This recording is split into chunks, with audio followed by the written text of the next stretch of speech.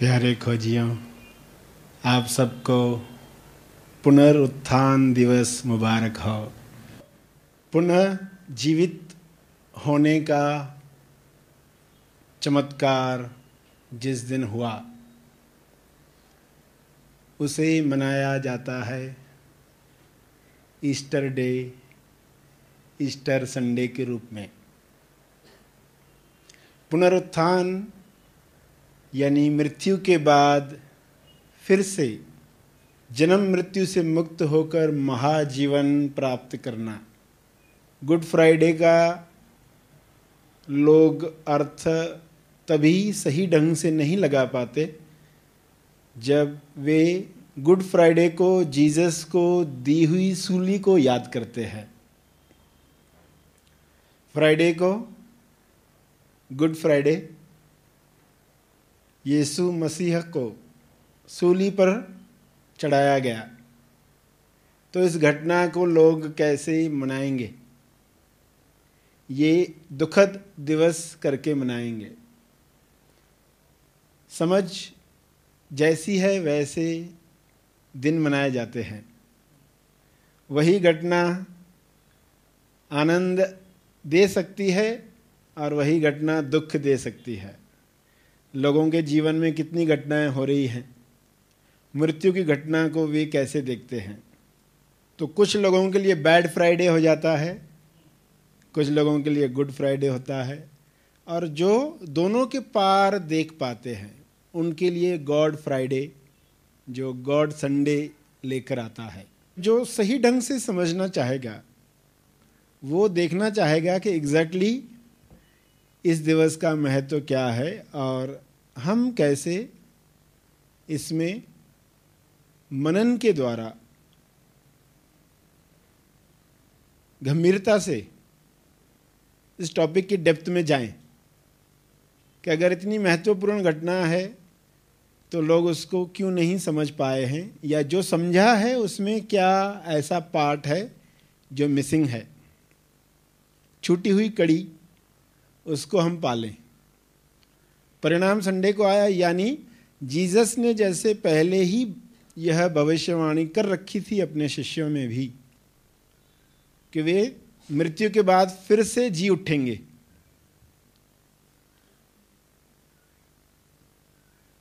तो लोगों ने जब उनकी बातें सुनी थी तो हाँ, जीसस चमत्कार कर रहे हैं, कुछ लोगों को आंखें दी, कुछ लोगों को ठीक किया, किसी को जिंदा कर दिया।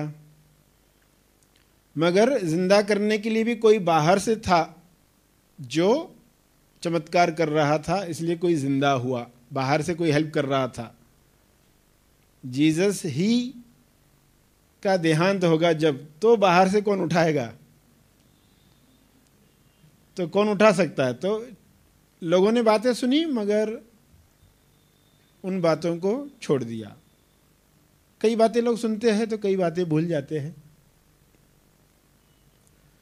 तो संडे को परिणाम दिवस आया, यानी जीसस फिर से जी उठे और अपने शिष्यों के साथ रहे 40 दिन, और जो भी ट्रेनिंग देनी थी उनको दी, और फिर वे संसार से सदेह चले गए। संडे, ईस्टर डे पुनरुत्थान पर्व करके याद किया जाता है, जिसमें लोग उपवास करेंगे, मनन करेंगे, समझना चाहेंगे कि जो कुर्बानी की गई है उस कुर्बानी का लाभ हमें मिल रहा है या नहीं। अगर वो लाभ मिलना बंद हो गया तो पर्पस त्योहार का सॉल्व होना बंद हो गया। कोई भी त्योहार उसका पर्पस है, उद्देश्य, वह उद्देश्य पूरा होना चाहिए। लोग मनाते हैं त्योहार, एक क्रिसमस और एक ईस्टर डे। 2 त्योहार मुख्य माने जाते हैं। एक में उत्सव और एक में कुछ गंभीरता होगी, मगर दोनों त्योहारों को महत्व दिया गया है ईसाई धर्म के साथ। तो इसके साथ क्लैरिटी न होने की वजह से लोग उसका लाभ उतना नहीं ले पाते। जिस वजह से आज ये विषय लिया जा रहा है कि हम मनाएं तो छूटी हुई कड़ी को याद करके। तो उसको समझेंगे एक छोटे उदाहरण के द्वारा, जिसमें 3 जादूगर हैं।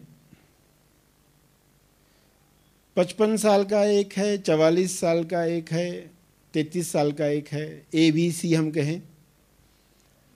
अब तीनों को अलग अलग जगहों पर भेजा गया है, अलग अलग गांवों में, कि आप जाओ और वहाँ पर अपने जादू से, अपने चमत्कार से लोगों के अंदर विश्वास जगाओ। जब आप मैजिक करेंगे तो हर मैजिक के साथ कुछ लोगों के अंदर सत्य का बीज बो दिया जाएगा, चमत्कार का बीज बो दिया जाएगा, जादू का बीज बो दिया जाएगा। यानी वे खुद जादूगर बन पाएंगे जब वो बीज अंकुरित होगा। मैजिक करने वाला, मैजिक देखने वाला, संगीत बजाने वाला और संगीत सुनने वाला।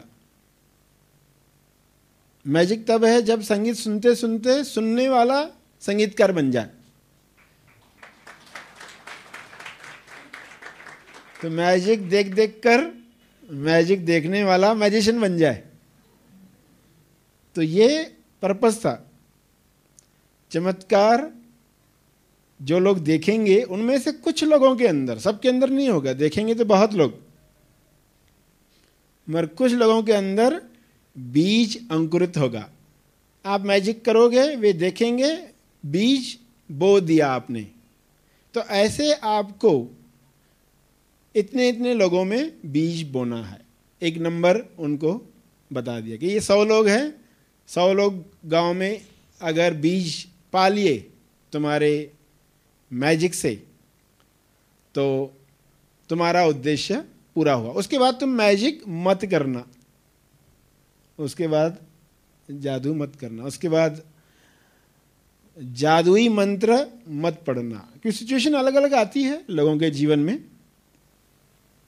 आपके पास जो पावर है आप उसका इस्तेमाल करते हैं। तो मैजिशियन है तो बहुत सारे पावर्स हैं। वे गए हैं गांव में और अलग अलग चमत्कार करते हैं। ए भी करता है, बी भी करता है, सी भी करता है। एक 55 साल का, 44 साल का, 33 साल का। तो अब मैजिक हो रहे हैं और जितने लोगों के अंदर बीज जाना चाहिए बीज जा चुका है। अब मैजिक बंद है। मगर होता क्या है, जिस दिन ये हुआ उस दिन जो ए है उसके घर को आग लग गई। वो सोया हुआ है और घर को आग लग गई, बाहर निकलने का कोई तरीका ही नहीं है। फिर वो क्या करता है, मंत्र पढ़ता है, आग बुझ जाती है और वो सही सलामत बचकर आता है। मगर शर्त क्या रखी गई थी कि 100 लोगों में ये हो जाने के बाद आपको मैजिक नहीं दिखाना है। अब ये पर्सन जब जाएगा उसको कहा जाएगा तुमने ये शर्त क्यों तोड़ी, यानी तुम्हारा जीवन सफल नहीं हुआ। तो वो कहेगा सिचुएशन ही ऐसी हो गई थी, मैं क्या करूं। पृथ्वी पर जब इंसान आता है तो हाँ मैं ट्रेनिंग लेकर आता हूं, बढ़िया, अच्छा है, मृत्यु जल्दी नहीं आनी चाहिए, 70-80 साल में मैं बहुत बेस्ट कर लूंगा। मगर बीच में सुसाइड के विचार चलते रहते उसके। पहले बोलकर गया होता है कि बेस्ट काम करने वाला हूं और जितना हम पोस्टपोन कर सकते मृत्यु को रखो पीछे। फिर कहता मुझे मालूम नहीं था पृथ्वी पर ऐसा रहेगा, रिश्तों में ऐसा होता है मालूम नहीं था, भूख लगती है तो क्या होता है पता नहीं था, ऐसी वृत्ति जगती है तो क्या होता है मालूम नहीं था, मुझे इतनी तकलीफ होती है पता ही नहीं था, ऐसी गर्मी होती है पता ही नहीं था। लोग ऐसे मजाक उड़ाते पता ही नहीं था, लोग सूली पर चढ़ाते पता ही नहीं था। सब कारण फिर निकलते। तो पहले जादूगर ने ए ने क्या कहा कभी ऐसी आग लग गई थी, कोई चांस ही नहीं था निकलने का, फिर मैं मंत्र यूज नहीं करता तो क्या करता। ठीक है, आर्ग्यूमेंट नहीं की जाती है। और तुम जो कहोगे लॉजिकली 100% सही लगेगा, कोई चैलेंज नहीं कर सकता कि तुमने गलत किया, तुमको मैजिक यूज नहीं करना था, तुमको मंत्र का इस्तेमाल नहीं करना था। तो ए ने जब बताया तो ठीक है। बी ने जब उसका घर डूब रहा था पानी में, बिजली गिरी, तूफान, उसके साथ ज़्यादा मुसीबतें आई, उसने मंत्र का उपयोग किया। और उससे जब पूछा गया कि तुम्हें तो मैजिक नहीं दिखाना था तो तुमने क्यों किया, पहले ने तो आग के लिए किया, बोला अरे आग नहीं, इससे ज़्यादा था, तूफान थी, बिजली गिरी, ये सब चीज़ों का कॉम्बिनेशन था, फिर तो करना ही पड़ेगा ना। हाँ हाँ सही है, तुम भी बेचारे क्या करते। क्योंकि उसमें जो आत्मबल होना चाहिए था उनके अंदर, पर्सन 55 का हो जाए तो उसका अर्थ आत्मबल आ गया ऐसा मत समझना। शरीर की उम्र बढ़ जाती है मगर आत्मबल बचपन जैसा ही रहता है। 2 चॉकलेट कल मिलेगी, आज एक ही मिलेगी, तो दोनों में से क्या, तो अभी एक दे दो, कल तक कौन वेट करे, तो वो रुक नहीं पाता, बचपना होता है। तो मगर तीसरे के साथ क्या हुआ, उसमें जलजला हो गया, जमीन फट गई, वो उसमें फंस गया, मगर उसने चमत्कार नहीं किया। ऊपर से पेड़ पत्थर सब गिरे, बिजली भी गिरी, पेड़ भी गिरे, पत्थर भी गिरे, तूफान भी हुआ, सब बातें हुई, मगर उसने चमत्कार नहीं किया। क्योंकि जो पर्पस था 100 लोगों के अंदर बीज डालने का, वो जा चुका है, पर्पस सॉल्व हो चुका है। अब उसने चमत्कार नहीं किया, चमत्कार न करके उसने कौन सा चमत्कार दिखाया, आत्मबल का चमत्कार। जो शर्त रखी गई है उसको पूरा करने का चमत्कार। ये बात कैसे कोई इंसान समझ पाएगा? आज की युवा पीढ़ी को तो ये सीखना ही है। इस तरह के जब दिवस मनाए जाते हैं, पुनरुत्थान दिवस, तो क्या ये संभव है? विश्व में किसी एक भी MSY के साथ कुछ संभव है तो आपके साथ भी संभव है। सिर्फ आपकी प्रायोरिटी में क्या है उस पर निर्भर है। इसका अर्थ वही करना है हमें, वो नहीं कहा जा रहा, संभावना बताई जा रही। हर एक MSY को अपनी अभिव्यक्ति अलग अलग ढंग से करनी है। उस वक्त की नीड के हिसाब से कुछ बातें हुई, आज की नीड के हिसाब से आज कुछ बातें हो रही है।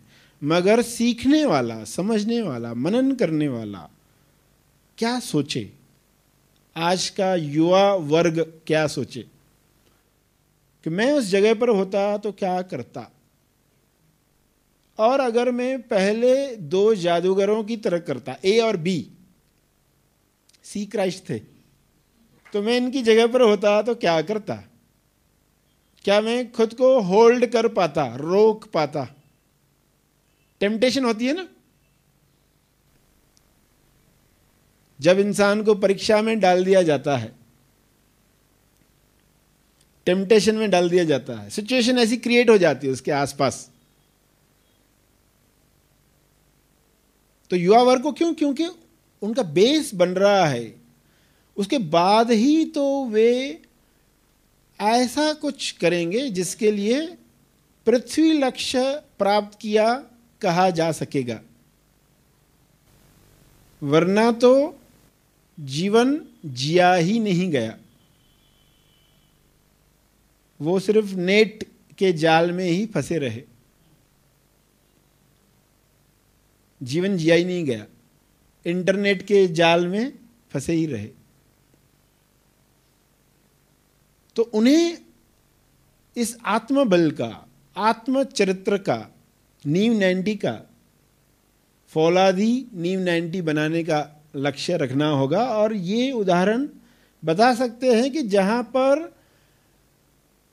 कोई फॉल्ट निकाल ही नहीं सकता कि तुमने ये किया, गलत किया। जीसस ने चमत्कार किया होता, किसने फॉल्ट निकाला होता? किसने कहा होता जीसस ने ये गलत किया? सूली से खुद को मुक्त कर दिया। कोई भी, दुनिया का कोई भी पर्सन फॉल्ट नहीं निकालता। उसके बावजूद भी देखो, जब एक चोर है, चोरी कर रहा है, कोई देख नहीं रहा है उसको, और एक कोई उसको देख रहा है, कोई नहीं देख रहा है तो भी पर्सन वैसा ही है जैसे लोगों के साथ है, तो उसका आत्मबल बताता है।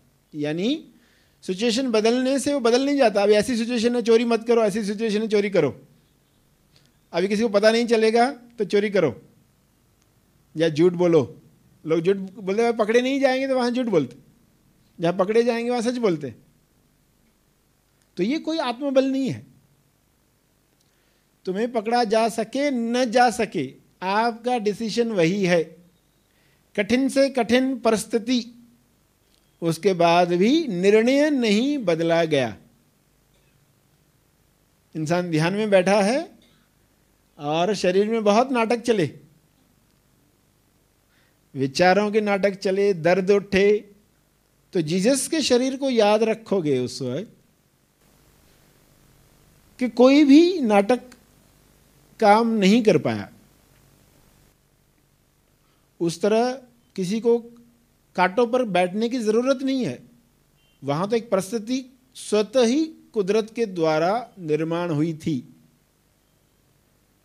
आपको ये परिस्थिति लाने की जरूरत नहीं है, मगर जो परिस्थिति चली ही रही है, छोटी छोटी बातें, गर्मी की वजह से परेशानी, विचारों से परेशानी, किसी ने कुछ कह दिया, अंदर छाती में, पेट में, सोलार प्लेक्सिस पर, कंधों में कुछ इमोशंस दबे हुए तकलीफ दे रहे, हल्का हल्का नहीं लग रहा है, भारी भारी लग रहा है, जो भी लग रहा है, उसके बावजूद भी हमारा निर्णय नहीं बदल रहा, तो कैसा आत्मबल होगा, कैसी साधना की होगी। कितने सद जाओ कि सिचुएशन कोई भी आए, आपके निर्णय वही हैं जो आप लेकर चले थे। नींव जो आपकी है वो हिलती नहीं है। तो फौलादी नींव 90। स्वामी विवेकानंद ने युवा पीढ़ी के लिए आदेश दिया है कि युवाओं को कैसे अपने शरीर को तैयार करना है। पूरी बात समझेंगे तो पूर्ण लाभ ले पाएंगे। एक इसको मालूम नहीं है कि ये क्यों फौलादी शरीर बनाना है, वो बनाएगा बीच में छोड़ देगा। आत्मचरित्र क्यों फौलादी बनाना, बनाएगा छोड़ देगा, कहेगा ऐसी सिचुएशन आ गई, वैसी आ गई सिचुएशन, नहीं हो पाया, वो बीमार हो गया था, उसके बाद फिर छूट गया, एक्सरसाइज छूट गई, ये छूट गया, वो छूट गया, ऐसी घटना हो गई जीवन में, उसके बाद ये छूट गया, वो छूट गया। पहले ये था, इंस्ट्रक्टर था हमारा, वो अच्छा हमको करवाता था, वो मर गया, उसके बाद हमारा छूट गया, उसके बाद रह गया, उसका ट्रांसफर हो गया, उसके बाद छूट गया, रह गया। कोई ना कोई कारण इंसान बता देगा, मगर पूरी कहानी मालूम है कि ये क्यों करना था। शरीर के साथ साधना क्यों रखी गई है, और ये साधना हंसते हंसते हम कर सकते हैं, क्योंकि साधना सुन के ही कुछ लोगों को डर आता रही हमसे होगा कि नहीं होगा। पर चूंकि आप शरीर नहीं हो, ये क्लैरिटी जितनी स्ट्रांग होगी ये आसान होगा। तो आत्मबल की सब बातें फेवर में हैं चमत्कार करने के, फिर भी इंसान रुका हुआ है। जीसस ने मृत्यु को स्वीकारा, इसलिए जिंदा हो गए। सिर्फ क्लैरिटी आ जाए कि हमारा लक्ष्य वाकई ये है क्या, पुनरुत्थान हमारे जीवन में किस चीज का हो, किस चीज का जन्म हुआ है, किस चीज की मृत्यु होनी चाहिए, किस चीज का पुनरुत्थान होना चाहिए। व्यक्ति की खरखर, बड़बड़, कलकल, फड़फड़, ये कैसे समाप्त हो। तो आपको भी समझ में आ गया कि क्या बताया गया कि सूली पर जब जीसस क्राइस्ट को चढ़ाया गया, भेंट चढ़ाया गया मृत्यु के, तब वे यही कहते हैं कि इन लोगों को माफ कर दिया जाए क्योंकि ये नहीं जानते वे क्या कर रहे हैं, जिसका कारण भी आपने सुना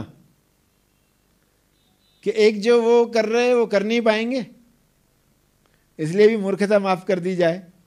कोई परछाई दफन करना चाहता है अपनी,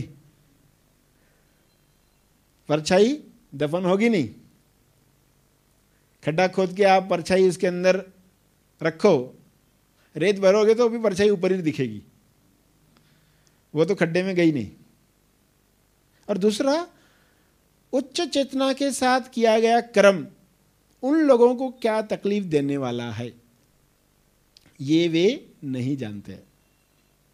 तो पावर का इस्तेमाल कभी भी लक्ष्य के खिलाफ मत करना, ये संदेश है।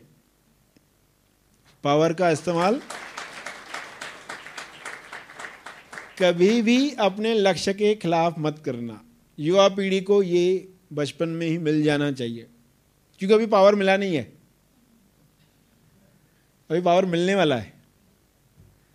जब पावर नहीं मिला होता ना तो बड़ी बड़ी बातें करते, अरे ये ऐसे क्यों करते हैं, वो वैसे क्यों करते हैं, सबकी कंप्लेंट्स करते रहते युवा वर्ग में देखोगे तो। मगर जब उनके ऊपर काम शुरू होता है, जब वो खुद सिचुएशन में जाते हैं, जब खुद उनके पास पावर आता है, तब उनको पता चलता है कि अब हम इस पावर का इस्तेमाल अपने लक्ष्य के खिलाफ कर रहे हैं। और कोई याद नहीं दिलाएगा तो वो करते ही रहेंगे। जीसस के पास पावर था मगर लक्ष्य भी क्लियर था कि ये मृत्यु, ये कुर्बानी क्या रंग लाने वाली है। कुर्बानी प्रेम का ही दूसरा हिस्सा है, कुर्बानी को अलग मत समझना। प्रेम और कुर्बानी अलग चीजें हैं, वो उसी सिक्के का दूसरा पहलू है। जीसस लोगों से प्रेम करते थे, करते हैं, तो उसी का ही दूसरा पहलू कुर्बानी। उच्चतम विकसित समाज जहाँ प्रेम, तेज प्रेम है, तो वहाँ कुर्बानी सहज है, वरना कुर्बानी बहुत डिफिकल्ट है। तो यस्टरडे आने से पहले जब वो घटना चल रही है, तभी सभी ये सोच रहे हैं कि जीसस सूली से उतर आएंगे, चमत्कार दिखाएंगे, मगर वो चमत्कार नहीं हुआ। तो लोग उस चमत्कार को देख नहीं पाए, समझ नहीं पाए। चमत्कार न करके कौन सा चमत्कार हुआ। आप जो कर सकते थे वो न किया, अपने उद्देश्य को पूरा करने के लिए। कभी भी शक्ति का इस्तेमाल अपने लक्ष्य के खिलाफ नहीं करना चाहिए। जीसस की शिखावनियां क्या थी कि फिर से जीवित हो उठने के लिए बीज को जमीन में मरना पड़ता है। जीवन को खोकर ही जीवन को प्राप्त किया जा सकता है। ये उनकी सिखावनियां थी, तो उस सिखावनियों के विरुद्ध नहीं गए वे। टेम्पटेशन तो होगी, चलो ये करके दिखाएं, वो करके दिखाएं। अगर आपके पास शक्ति है तो आप खुद को कैसे रोक पाओगे? उसके लिए आत्मा बल चाहिए कि अभी जो समय है, अब कोई भी प्रदर्शन न करने का समय है। मगर लोगों को चमत्कार देखने की आंख नहीं रही, तो लोग समझ नहीं पाते और उनके मन में प्रश्न रह ही जाता कि जीसस ने चमत्कार क्यों नहीं किया। मगर उन्होंने कौन सा चमत्कार किया? किस बात को चमत्कार कहा जाए? जब ईश्वर इंसान की इच्छा पूरी करे वह चमत्कार है, या इंसान ईश्वर की इच्छा पूरी करे वो चमत्कार है?